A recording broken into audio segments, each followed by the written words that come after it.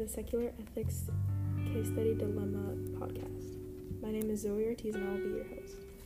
The case study that we are talking about is about Nike sweatshops. In 1991, there was an American labor activist named Jeffrey Bellinger who published a report on Nike sweatshops in Indonesia. There are people working who are in very bad conditions.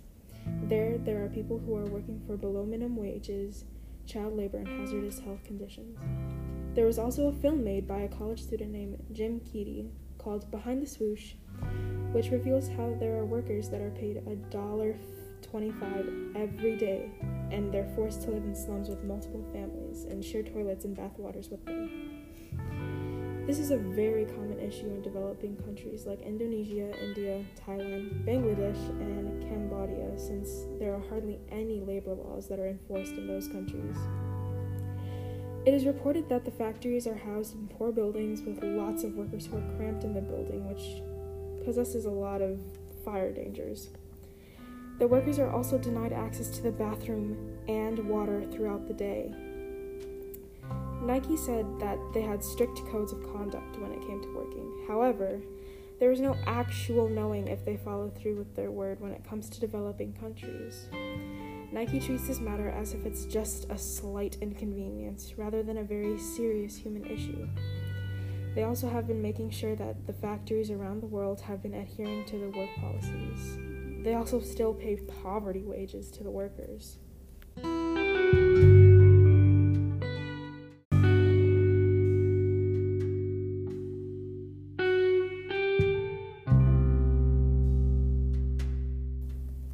Now, you may be wondering, how would a utilitarian respond? Well, the first question you must ask yourself is, what is a utilitarian? A utilitarian is someone who looks at all opportunities and picks the one that they think will be the most beneficial to society. What that is essentially going to bring is the greatest long-term happiness for the most amount of people. This is also known as hedonism. In relation to the case study, a utilitarian would think about what would make people the most happy. Another way to identify a utilitarian would be someone who is, quote-unquote, a benevolent and disinterested spectator, because they would essentially have to be kind as well as unbiased, which, in this case study, they cannot value their own happiness over others, of course, to make an ethical decision. Therefore, I believe that a utilitarian would say that what Nike is doing is ethical because of the sweatshops that they have make the people the most happiness. This would also be known as the principle of utility, which means that most people work together to make the others most happy. This is why a utilitarian would say that keeping the sweatshops is an ethical decision, because the Nike consumers and owners, which are essentially a bigger group than the workers in Indonesia, would be happier because their products would be made faster. They would also make sure that Nike companies pay the poverty wages to their workers so that they're treated fairly and can have enough money to survive at home so that they can better manufacture their products. This would be participating in the principle of utility, which is what creates the most peace and happiness for the most people. This response would essentially make the most people happy because they're being treated fairly and they're given the materials that they need to survive. This would also allow them to work better and better improve the manufacture of Nike's products. This is what matters most to a utilitarian.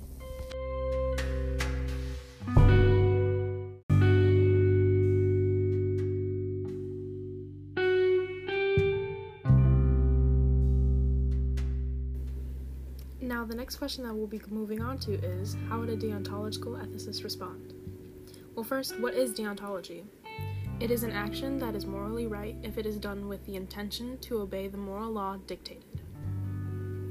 Kant views it as we can only control what we intend to do, not the outcome or the consequences of those said actions.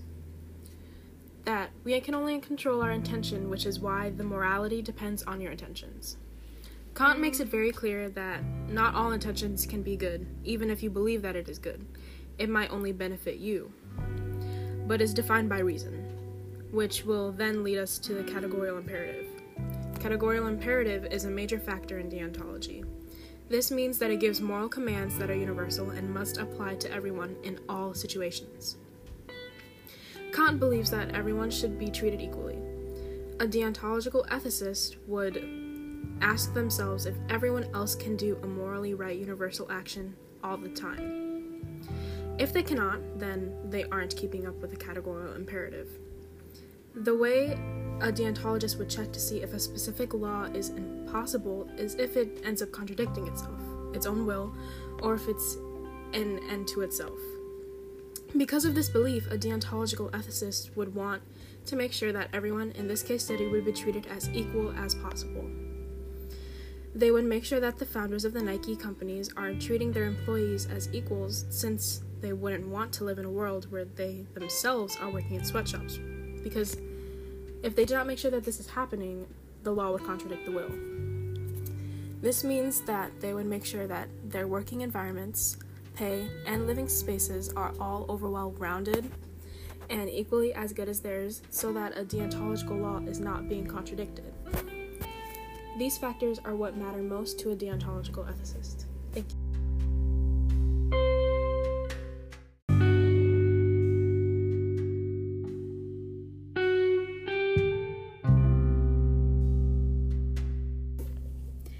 Now, the next question that we will be looking at is, how would a rights ethicist respond? A rights ethicist, when trying to find a solution, would look at Locke and Rawls for deciding what the solution should be.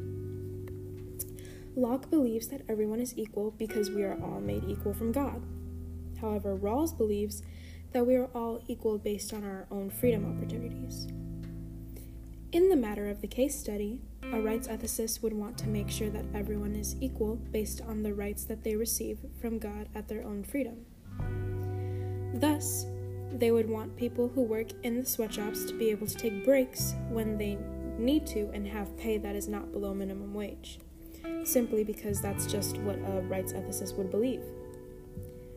Generally, the rights ethicists would want people to be allowed their access to their God-given rights.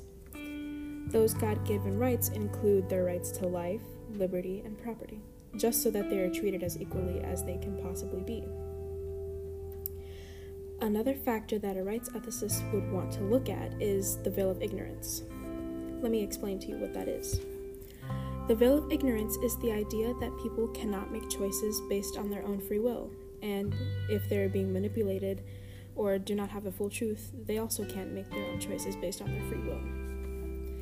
If a rights ethicist were in this situation, they would want to make sure that they're free to their God-given rights, just as Locke believes people should do. So therefore, they would disagree with the Nike sweatshops because it interferes with the workers' rights to their life. They would also disagree with it because their living situations interfere with their rights to life and property. That is the factors that matters most to a rights ethicist.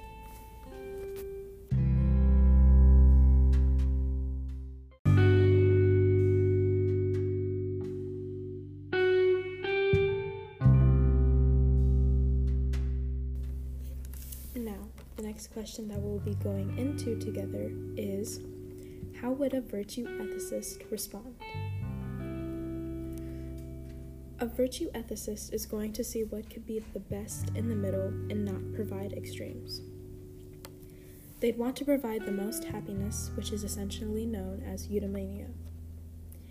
In virtue ethics, there is the idea that everyone has a telos, which, in other words, means that everything has a goal or a purpose. When something goes against its own telos, it is typically thought to be bad. A question that is often posed in virtue ethics is, what is the purpose of human beings? As mentioned before, eudaimonia is the idea of ultimate happiness. So, therefore, using this knowledge, we can say that Aristotle's idea of a human's purpose is to have eudaimonia. He believed that you must have balance in order to achieve eudaimonia. In this sense, Aristotle believed that one cannot achieve eudaimonia without balance. Balance without character, character without virtue.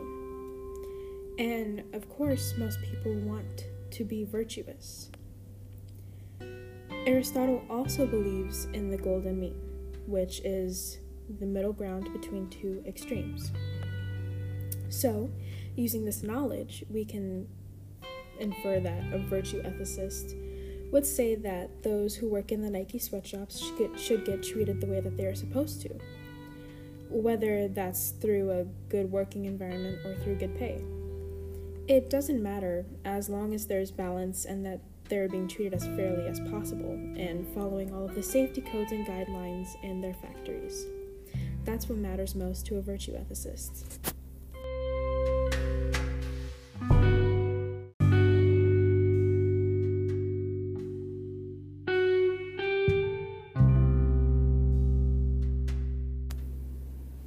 Finally, we'll be going into the last question, which is, how would I respond? In response to this case study, I would respond in any of the ethical theories except for the utilitarian way. I think that the utilitarian way is the least ethical because they worry more about the amount of people that will be made happy rather than worrying about who will be actually suffering. I think I agree most with the virtue ethicist way, only because they have balance and want to make sure that they are being virtuous with all of their actions. I think that being virtuous matters most while making these types of decisions, especially when it involves other people who may be potentially suffering. The second ethical theory that I agree most with is deontology. I personally like how deontology makes people think about situations on more personal levels. Of course, no one wants to work in a sweatshop, and that is exactly the kinds of things that deontological ethicists think about when responding to their case studies. I'd like to give a final thank you for listening to my podcast. That's all I have to say about these situations. Thank you so much for listening, and stay virtuous.